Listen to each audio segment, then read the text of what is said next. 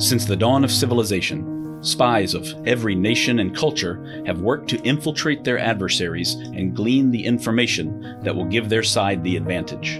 The stakes are sky high, the strategies varied and imaginative, and the ultimate sign of success is that no one ever even knew you were there. In each episode, we will explore the moral and ethical gray zones of espionage, where treachery and betrayal go hand in hand with cunning and courage.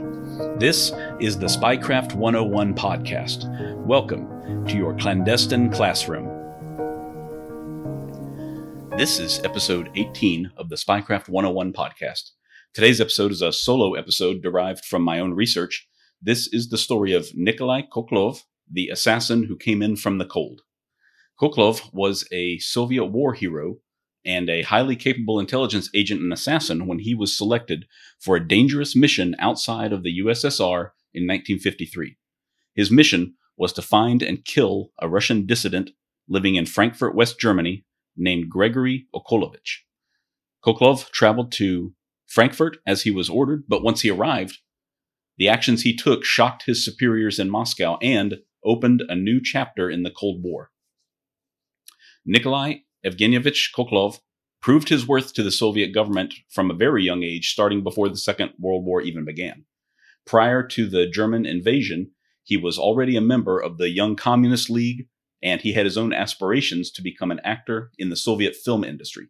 He also worked in a vaudeville act, which conducted live performances in Moscow. Early on, he gained a few small roles in several films in the late 1930s. However, everything changed, of course, when war broke out between Germany and the Soviet Union in the summer of 1941 after Germany nullified the Molotov-Ribbentrop Act, which was a non-aggression treaty the two nations signed as Germany went on the offensive in Western Europe. So after the German forces invaded Soviet territory, Nikolai was initially rejected for military service because of his poor eyesight.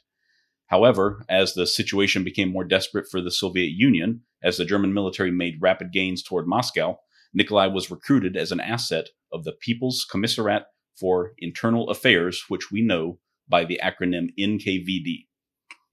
An older member of the Vaudeville Union, where Koklov was working at the time, spotted and assessed him as having the potential for intelligence work and recommended him to his contacts in the NKVD for recruitment. So at just 19 years old, Nikolai was already assigned to a paramilitary demolitions battalion within Moscow, but he was released from that assignment to go to the NKVD afterwards. By this time in the war, the Soviet government was already sacrificing millions of lives in an effort to overwhelm the advancing Germans, and Nikolai had no desire to be one of those who was sacrificed. His own father and stepfather had already died in the war. His father was serving as a battalion commander in the Soviet army until he made an offhand comment to one of his junior soldiers that Stalin was as responsible as Hitler for the Soviet Union's recent losses. This young soldier that he commented to thought that his own loyalty to the Soviet government was being tested by his commander, and so he immediately reported his commander's comments to the unit's political officer. Those comments, by themselves, were enough to get Nikolai's father reassigned to a punitive battalion, which was given the most dangerous missions of all, and consequently he was killed pretty quickly in fighting against the Germans. Likewise, Nikolai's stepfather had also joined the fight against the invading Germans, but he was just a lawyer, had no real martial experience or capabilities, anything like that, and he too died almost immediately in fighting against the German army. Once Moscow was under pressure by German forces in the fall of 1941, Nikolai was selected for what was essentially a suicide mission against high-ranking German officers during the upcoming battle for Moscow. Because the Soviet capital city was on the verge of falling to the invading German army, a last-ditch effort was mounted to target and kill German officers once they let their guard down.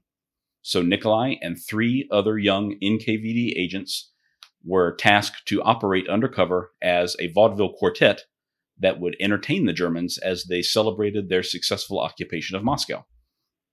Nikolai himself From his earlier experience in vaudeville, was already an accomplished whistler, which had gotten him accepted into the Vaudeville Union in the first place, and this talent would become his cover for action during the operation. Once the German officers were gathered in an audience for the vaudeville show, the performers would instead attack and kill as many of them as possible.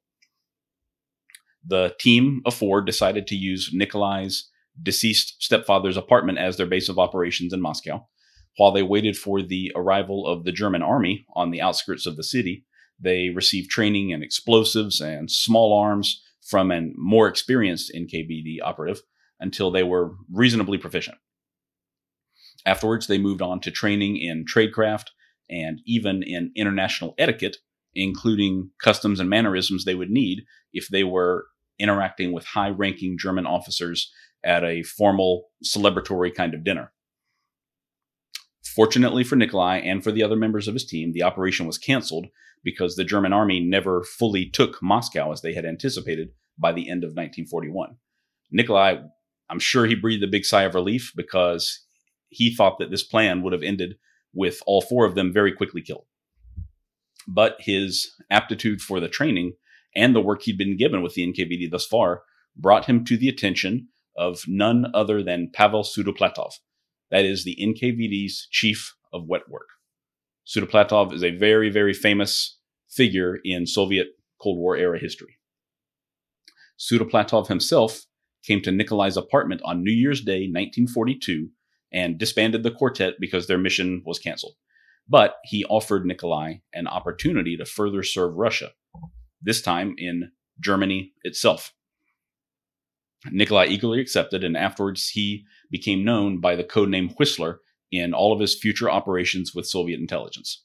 Nikolai's first task in his new role was to travel to Ankara, Turkey, and take on the identity of a real German citizen who looked almost exactly like Nikolai himself. From there, he would travel on the other man's documents into Berlin. However, he unfortunately fell ill with typhus just before this new mission was to begin, and it was ultimately canceled. Although Nikolai was not briefed on the new mission before arriving in Ankara, documents later revealed, years later, that the NKVD had chosen him to assassinate Franz von Papen in Turkey. Von Papen served as Adolf Hitler's vice-chancellor from 1932 to 1934, and at the time of Nikolai's mission, he was the German ambassador to Turkey. So Nikolai was already getting very, very high-profile, deep-cover assassination missions at the age of about 21 years old. Although his first mission in 1942 was canceled, the following year, Nikolai was sent undercover to a prisoner of war camp for German officers inside of Russia. There, he and another agent who was codenamed Karl spent 30 days posing as captured German officers among the other POWs in order to perfect the mannerisms of the Germans and to validate his command of the German language. The POW camp was a perfect testing ground for Nikolai and Karl because if they were discovered to be undercover Russians by the other POWs, they wouldn't be in any real danger as the circumstances were controlled by the NKVD. Nikolai ended up having a few close calls in the prison camp, such as when he accidentally spoke Russian upon waking up first thing early one morning. But he and Karl remained undiscovered by their fellow POWs in the camp for the entire month of immersive training. In fact, they were so successful at blending in that a separate Soviet counterintelligence team attempted to recruit Nikolai during interviews at the camp. These other agents were not briefed on Nikolai's mission and had no idea of his true identity, but they saw potential in him as well, just as Sudoplatov had. So, after passing this final hurdle, Nikolai and Karl flew into Belarus in the dead of night, wearing the uniforms of a German first lieutenant and corporal. Their mission there in Belarus was to assassinate Reichskommissar Wilhelm Kube, the senior German leader for occupied Belarus. After linking up with partisans on the ground who were waiting for them, Nikolai and Karl made their way from the landing field to a nearby town where they hitched rides in German troop trucks to Minsk to carry out their mission. By this point, they were completely surrounded by the enemy, who was unaware of just who these two guys were. Once Nikolai and Karl made it into Minsk, Nikolai had to start looking for ways to carry out the mission. But he found that this Reichskommissar Kube had some very thorough protective measures already in place and was under heavy guard. A public killing would have been extremely difficult to carry out, and so would infiltrating the big house where Kube was staying. So in the end, Nikolai found a proxy to carry out the most dangerous part of the plan. He made contact with a woman named Yelena Masinek, who was Kube's housekeeper. She had remained neutral in the conflict so far, but her husband had previously collaborated with the NKVD, so Nikolai was briefed on this before he ever arrived. He was aware of this, and he used that information to co-opt her for the mission. So on September 22nd, 1943, Yelena planted a time bomb underneath Kube's bed while she was cleaning the house during the normal course of her duties. This bomb detonated that night at 1:20 in the morning while Kube was asleep directly on top of it, and it killed him instantly. Nikolai, Karl, and Yelena all successfully escaped in the aftermath of the assassination, but the Nazi forces killed more than 1,000 local Belarusians as retaliation for Kube's death. So they never found the actual perpetrators, but they took it out on the local citizenry nonetheless. For the next year after the successful assassination, Nikolai stayed there, fighting side by side with the partisans in Belarus, slowly pushing out the occupying German army. As he and the other partisan fighters slowly gained ground into Western Europe, Nikolai was amazed at the much higher standard of living in which areas outside of the Soviet Union. This was where he first began to wonder if communism and the Soviet system were truly the best for the people. The seeds of doubt had now been firmly planted in his mind. With the end of the war now on the horizon, Nikolai was next sent to Romania. In Romania, he took on yet another identity, living as a sleeper agent under the alias of Stanislaw Lewandowski. He played the role of a Polish immigrant to Romania who ran a small electronics shop.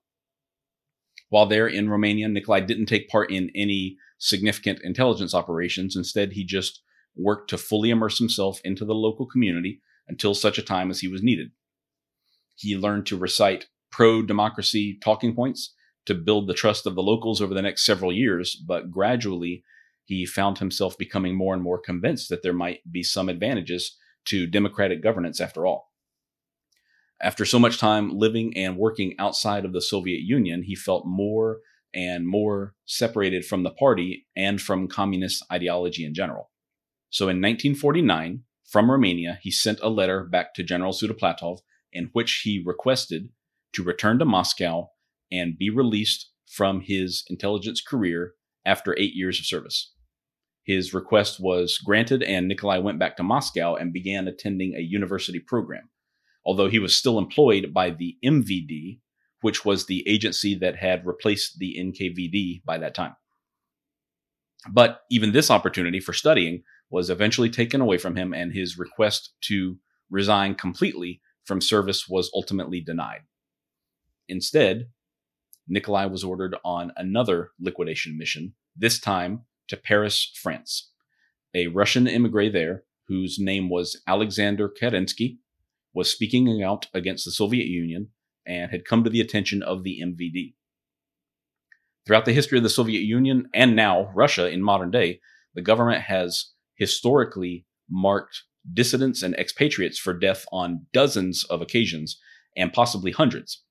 This has gone on since at least the 1930s, and Nikolai would be the latest in a long line of assassins selected to kill a Russian citizen living in a foreign country.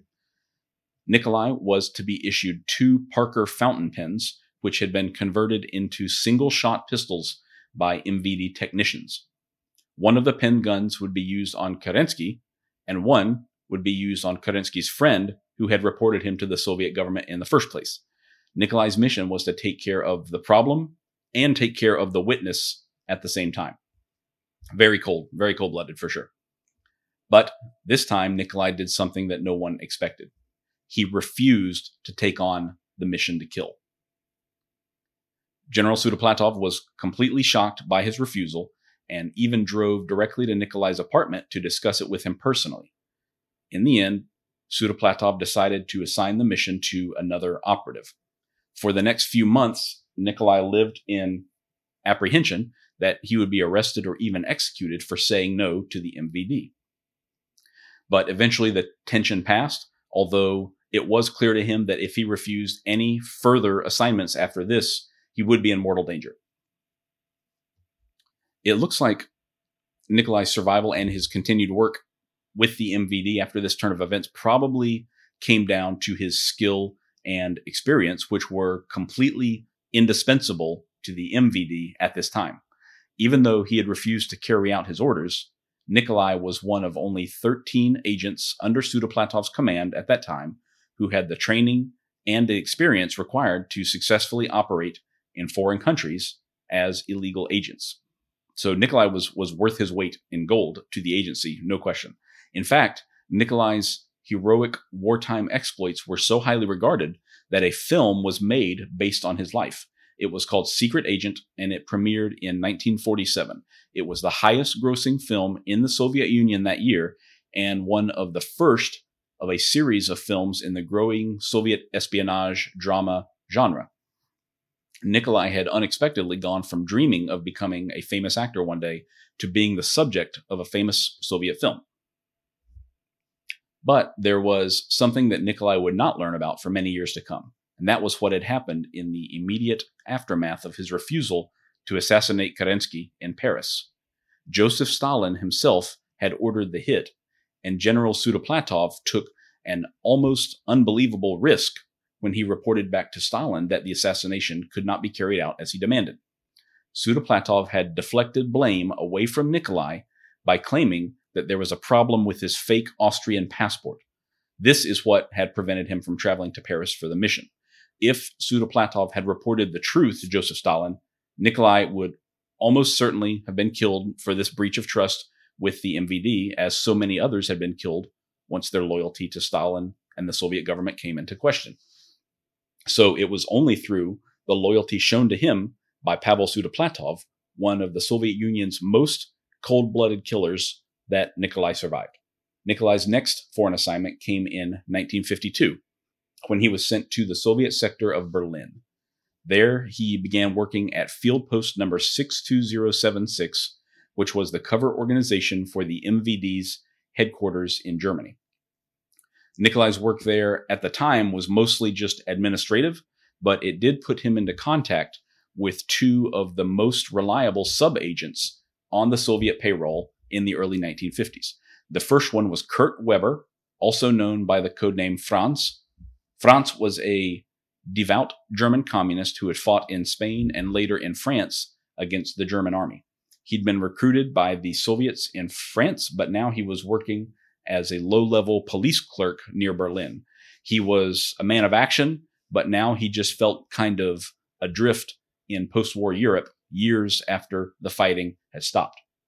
In France, during World War II, Agent Franz had worked with another man, Hans Kukovich, who went by the codename Felix. Franz and Felix made an outstanding team, and Franz had even rescued Felix after he was captured by the Nazis and sentenced to death during the war. Franz was able to bribe a German prison guard to have Felix transferred to a local hospital for a medical examination. Then, Franz arrived at the hospital wearing a German army uniform and carrying forged papers, which were orders to transport Felix somewhere else for further interrogation. The two men escaped together and were able to rejoin the fight against the Nazis. Years later, in 1952, both men were on the payroll of the Soviet MVD, but they were at this point being held in special reserve for whenever they were needed for a key mission. Well, this mission had finally arrived, and Nikolai was in charge, and he had two of the best working under his command. By October 1953, the Soviets were working full-time to spread their influence throughout the rest of Europe as well as intimidate anyone who stood up to them. Defectors, expats, and vocal dissidents who were living outside the borders of the Soviet Union were always at the top of the list for liquidation. By now, Nikolai was 31 years old, stationed in East Germany, and had been working on covert operations for nearly 12 years. He was given the order to prepare for a critical mission across the border in West Germany. Nikolai was tasked to supervise agents Franz and Felix in the liquidation of a high-profile target. His new mission was the hunt for a man named Georgy Okolovich. Okolovich was the chairman of a group of anti-communist Russian emigres based in Europe called the National Alliance of Russian Solidarists. This alliance was ramping up its efforts to subvert Soviet rule within its own borders by using increasingly drastic methods. The Solidarists were known to have smuggled anti-Soviet pamphlets across the borders using balloons. They were also operating a program of subversion by approaching Soviet sailors in foreign ports who were on temporary shore leave and trying to convince them of the detriments of Soviet rule and that they should stay where they were now that they were already outside of the Soviet Union. The Soviet government correctly saw the Solidarists as a well-organized threat to their control over the Soviet citizenry, and they decided to take action.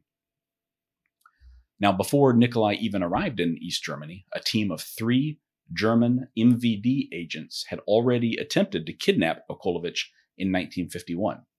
But the mission failed when they were unable to locate him in West Germany. And to make matters even worse, 2 of the 3 team members immediately defected once they were outside of the Soviet bloc. But worst of all, at least from the perspective of the Soviet government, was what happened next. After the failed kidnapping of Okolovich, the 10-year-old daughter of one of the 2 defectors disappeared from Moscow. So Nikolai believed that the girl had been smuggled out of the country by the Solidarists in order to be reunited with her father. If that was the case, that meant that the Solidarists had their own clandestine network in Moscow, which was a major potential threat to the national government. However, the following year, another senior leader among the Solidarists named Dr. Alexander Trushnevich, who was also living in West Berlin, was successfully located and kidnapped from his apartment by another MVD team. This operation just took place 2 weeks before Nikolai's mission went forward. Unfortunately for everyone involved in this mission, Trushnevich's kidnappers accidentally killed him during the kidnapping. He suffocated on a rag that they had stuffed into his mouth while the team made their getaway. Trushnevich's fate was kept secret until it was finally revealed by the new Russian government in 1992. So for nearly 40 years, his family only knew that he had disappeared. They did not know that he had actually died that night during a failed kidnapping. The German agents Franz and Fritz were activated and traveled from Germany to Moscow, where they spent months training up for the mission. This training included jiu-jitsu, marksmanship, evasive driving, surveillance, and countersurveillance. Meanwhile, Nikolai himself focused on the planning and logistics of the operation, much as he had 10 years previously for the successful assassination of Wilhelm Kube in Belarus. Nikolai traveled to West Germany by himself and brought back a number of small items, such as cigarette cases, handbags, and wallets, to use as possible concealment devices for unique weapons. He then visited the infamous Laboratory Number 12 to personally oversee the fabrication of the unique silent weapons being developed for this mission. Laboratory Number 12 has had many names over the past century, but it has always functioned as a sort of Russian assassination laboratory. I've written about it several times on my blog, so if you want to read about it, you can find more info there. And the scientists and technicians at this laboratory are responsible for creating many types of weapons, ammunition, and unique, untraceable poisons that have been used for foreign assassinations since at least 1921, so over 100 years now. Right around the same time that Nikolai was preparing for his mission, another Soviet assassin named Bogdan Stashinsky was being issued the very famous cyanide gas gun for the assassination of Ukrainian nationalists in Germany, in a mission that practically mirrored Nikolai's own work. But Bogdan Stashinsky's story is a story for a future podcast episode. Nikolai also had to arrange for false Austrian passports for the mission participants, which was easily accomplished as the MVD had an agent inside the Austrian passport office in Vienna at that time. After the weapons were manufactured by Laboratory Number 12 and delivered to Nikolai, the team practiced with them until a fatal first shot was easily accomplished. They conducted live fire tests first against wooden barriers and even used a leg of lamb as a more realistic target in order to prove these brand new weapons could deliver both the kinetic energy and the silent ignition that were necessary for a deniable assassination. The three-man team also did full-scale rehearsals for a variety of different possible scenarios, which included shooting Okolovich from the window of a moving vehicle or staging a car accident with him and then shooting him as they went to check on the driver of the other car. Once the team and the weapons were positioned in Austria and ready for the go-ahead, Nikolai traveled yet again to Frankfurt on his own. This was the first phase of Operation Rhine, as they decided to name the mission to kill Georgy Okolovich. But, unbeknownst to anyone else at the time, Nikolai had prepared an encoded paper record which documented many details of his work with the MVD and all its personnel there, and he left this document in a safe deposit box in Switzerland before he traveled on to Austria and then to West Germany. Once he was safely in West Germany, Nikolai diverted from his assigned mission in the most stunning way imaginable. Rather than continue working to facilitate the planned assassination, he instead directly approached Okolovich at his apartment one night. Nikolai knocked on the door, and when Okolovich opened it, Nikolai greeted him first in German, then switched back to his native Russian and said, "Georgy Sergeyevich, I have come to you from Moscow. The Central Committee of the Communist Party of the Soviet Union has ordered your assassination. The murder is entrusted to my group. I can't let this murder happen." Now, Okolovich was, of course, completely shocked by this stranger at his door, but a long conversation between the two of them took place in his apartment right afterwards, and Okolovich believed Nikolai almost from the start because he did know better than anyone exactly what the Soviet government was capable of. Nikolai had hoped that he would be able to get his own family out of Moscow just as he believed had occurred for one of the previous defectors the year before. But he was greatly saddened to realize that the National Alliance of Russian Solidarists did not, in fact, have the ability to get them out now that he was willing to defect. Nikolai would have to find another way to get the Soviet government to release his family. Okolovich was able to facilitate an introduction to the U.S. government on February 19, 1954. Nikolai presented himself as a defector seeking political asylum, and over the course of several very tense meetings at Okolovich's apartment and elsewhere, the U.S. agents gradually began to believe the story that Nikolai was telling them. At this point, it's not actually completely clear who these agents represented, but they were most likely from the Central Intelligence Agency, which was a relatively young organization at the time. Nikolai reported that a Soviet courier had already smuggled the weapons for his team to the city of Augsburg. From there, his agents Franz and Felix brought these weapons to Frankfurt and hid them inside a car battery in the baggage room at the Frankfurt railway station. The pistols were in sealed plastic boxes inside the battery container, which was filled with sulfuric acid, which was a virtual guarantee that no unsuspecting person would stumble onto them. A few days later, at a scheduled meeting with Franz and Felix, the pair were caught and detained by the U.S. agents and brought in for interrogation. At this point, Nikolai had already arranged for both of them to be offered asylum and not to face criminal charges if they cooperated fully with counterintelligence personnel. Both of them immediately agreed to these conditions and defected as well. So for the next 3 months, Nikolai was debriefed extensively by counterintelligence agents. First at Camp King, just outside of Frankfurt, and later at a remote hunting lodge. They eventually compiled a dossier based on his interviews, which was approximately 4 feet thick. He was also escorted to Switzerland, where he retrieved the encoded papers he had left there in a safe deposit box and turned over to the Americans. Once the agents had determined that Nikolai was being truthful, a decision was made to use him against the Soviet Union in the most public way imaginable. It was thought to be the best chance they had to reveal to the world the cold-bloodedness of the Soviet intelligence apparatus and to prevent any consequences to his wife and child still residing in Moscow. So in May of 1954, Nikolai became the star of a shocking press conference in which he presented his story to a room packed with more than 200 reporters. The tools he was issued by Laboratory Number 12 were on full display.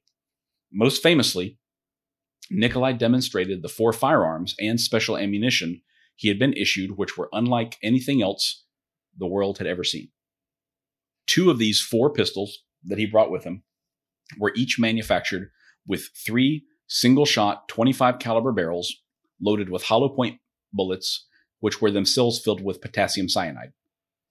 These poison rounds contained a mixture of 2/3 potassium cyanide and 1/3 gum binder, which acted to seal it into the hollow point of the bullet. Each round contained about a half a gram of poison, which was more than 100 times a lethal dose for a normal adult male. The 3 rounds were locked together in a unique triple pack, which was loaded into the breech of the pistols from the top. The barrel length was almost negligible, so the shooter had to be standing very close to the targets before firing. But death was virtually assured if the target was struck by one of these rounds. Even more shockingly for 1954, these pistols used both an electronic ignition system, which was powered by flashlight batteries, and used the captive piston ammunition, possibly the first successful experiment into this ultimately very successful realm. When fired, these cartridges are nearly silent because all of the expanding gases are captured behind a piston, which drives the bullet forward while simultaneously sealing the cartridge shut. According to Nikolai, the sound of firing was no louder than a finger snap, virtually undetectable in most environments and situations. Both of these pistols appeared futuristic at the time, but they still generally resembled a conventional handgun. However, the other 2 firearms were disguised as cigarette cases and were also intended for a close-range attack. Nikolai described them as weapons blocks, which is more accurate than calling them pistols, as they in no way resembled conventional handguns.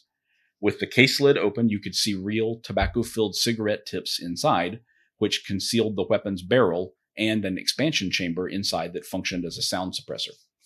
The cigarette case lid itself functioned as a safety so as to prevent an accidental or negligent discharge before the target was present. One of the 2 cigarette cases held 2 barrels, and the other one was equipped with 4 barrels. The trigger mechanism for both of these weapons was a button on top of the case, exactly where a person's thumb naturally rested when holding a cigarette pack. The leather cover for the cigarette case had also been shaved down on the underside, which allowed the assassin's thumb to easily find the button, which was not visible from the outside of the case. These pistols didn't have any kind of a sighting mechanism, so the shooter had to be standing right in front of the intended target. But a cigarette case really was the perfect disguise for a silent weapon like this, because the assassin could approach the target with the case held out in front of them as if he were offering them a cigarette. A gesture like this would be dismissed as harmless by the target and also by any witnesses present, because it was such a common interaction that could be seen on any city street on a daily basis. Operation Rhine is the only documented deployment of these particular weapons, and they only came to light because Nikolai willingly presented them to the world.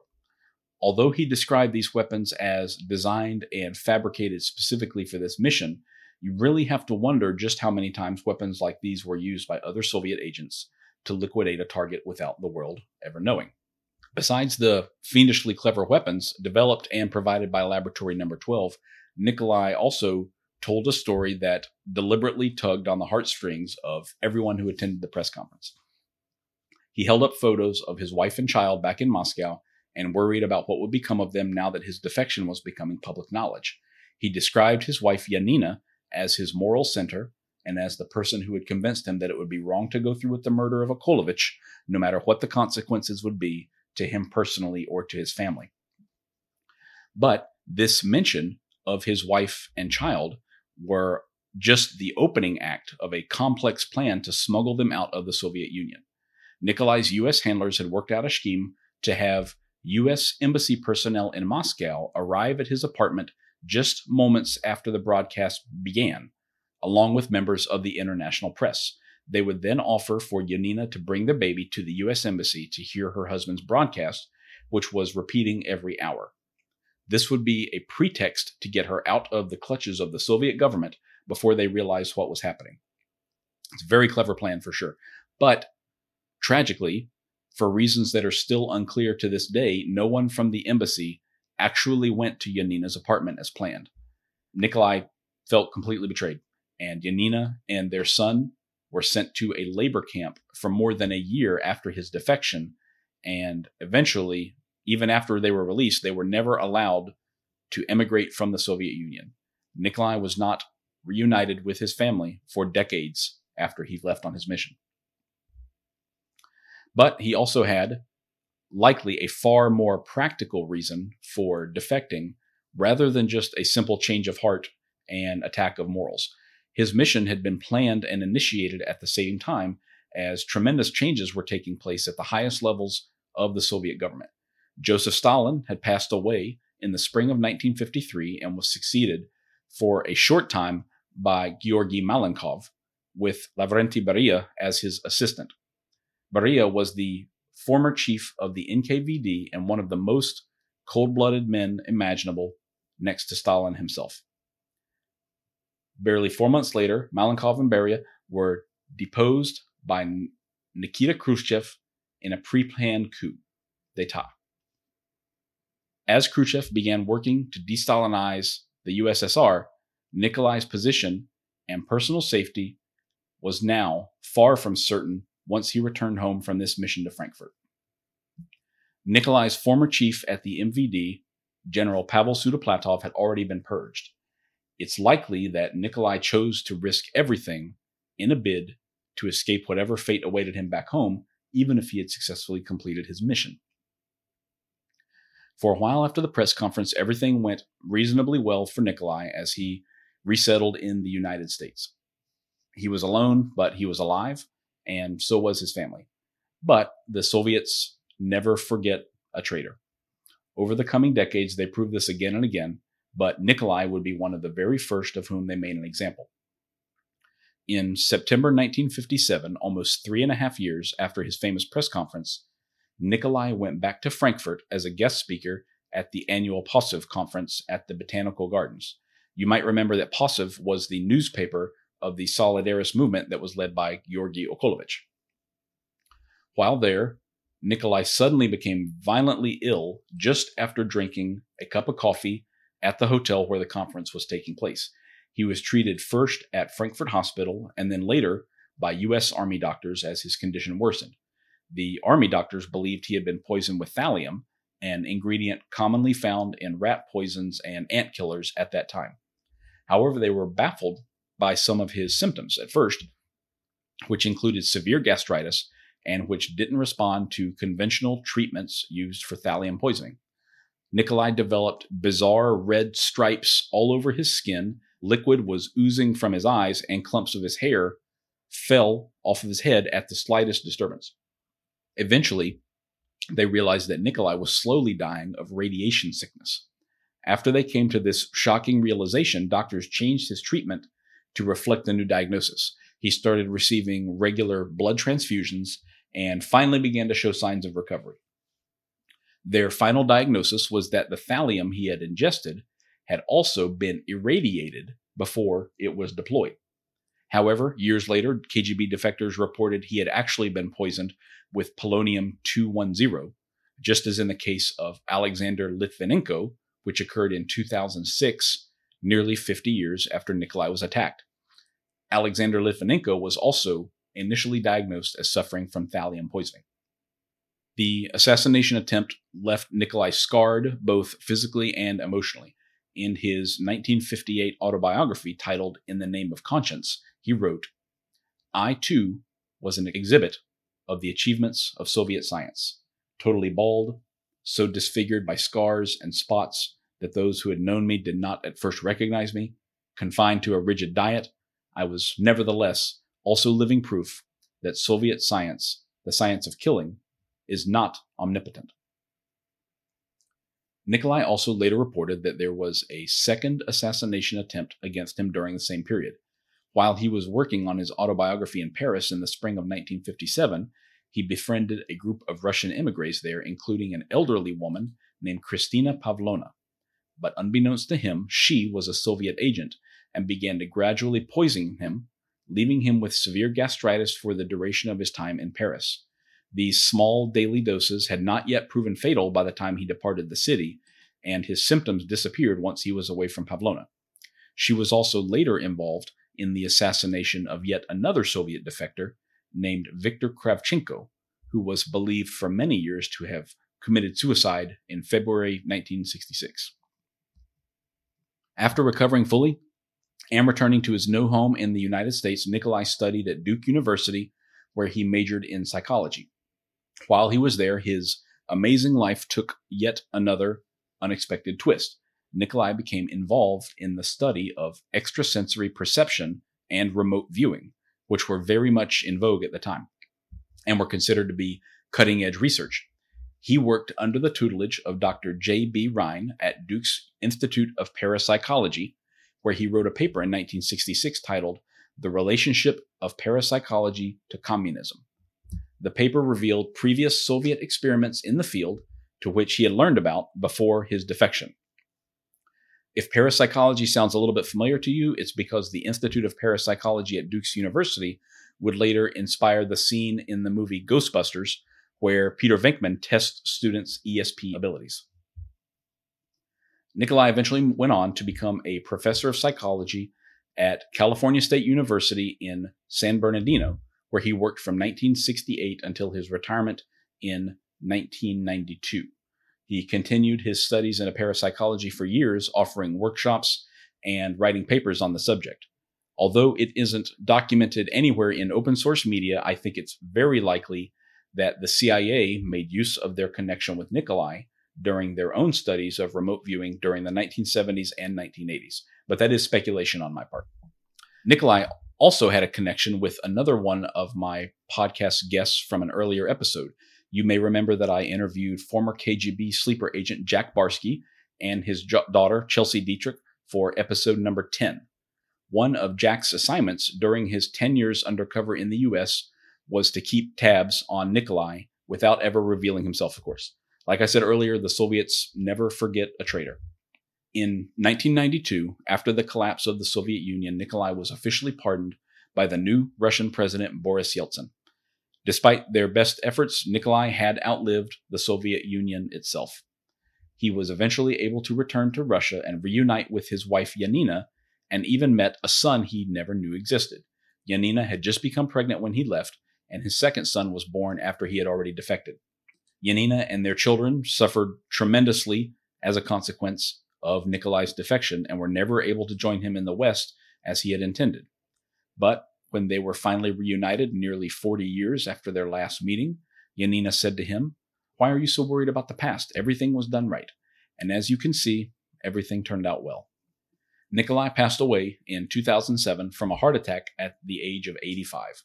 But you can't help but wonder, with the advances in weaponized poisons since the two attempts on his life 50 years previously, whether the men behind Laboratory Number 12 had anything to do with his final moments. Regardless of his cause of death, Nikolai Koklov passed away at the end of a long and incredible life at the forefront of the Cold War. If you're interested in more of Spycraft 101, look for my page on Instagram at Spycraft101 or connect with me on Patreon. My patrons get exclusive access to long-form blog posts that dive deep into some of the most amazing stories in the history of espionage and receive free or discounted books and products from the Spycraft 101 store. That includes a free PDF copy of my own book, Spy Shots Volume 1, 101 Tales from the World of Espionage. I want to say a big thank you to all of my patrons, including Juan D. and Sean L. With your support, I've been able to continue funding my research and publication across multiple platforms to date. Thank you all for listening, and I hope you'll stick around because there is lots more to come.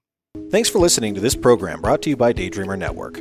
If you enjoyed the episode, please don't forget to rate and review on Apple Podcast or your preferred platform.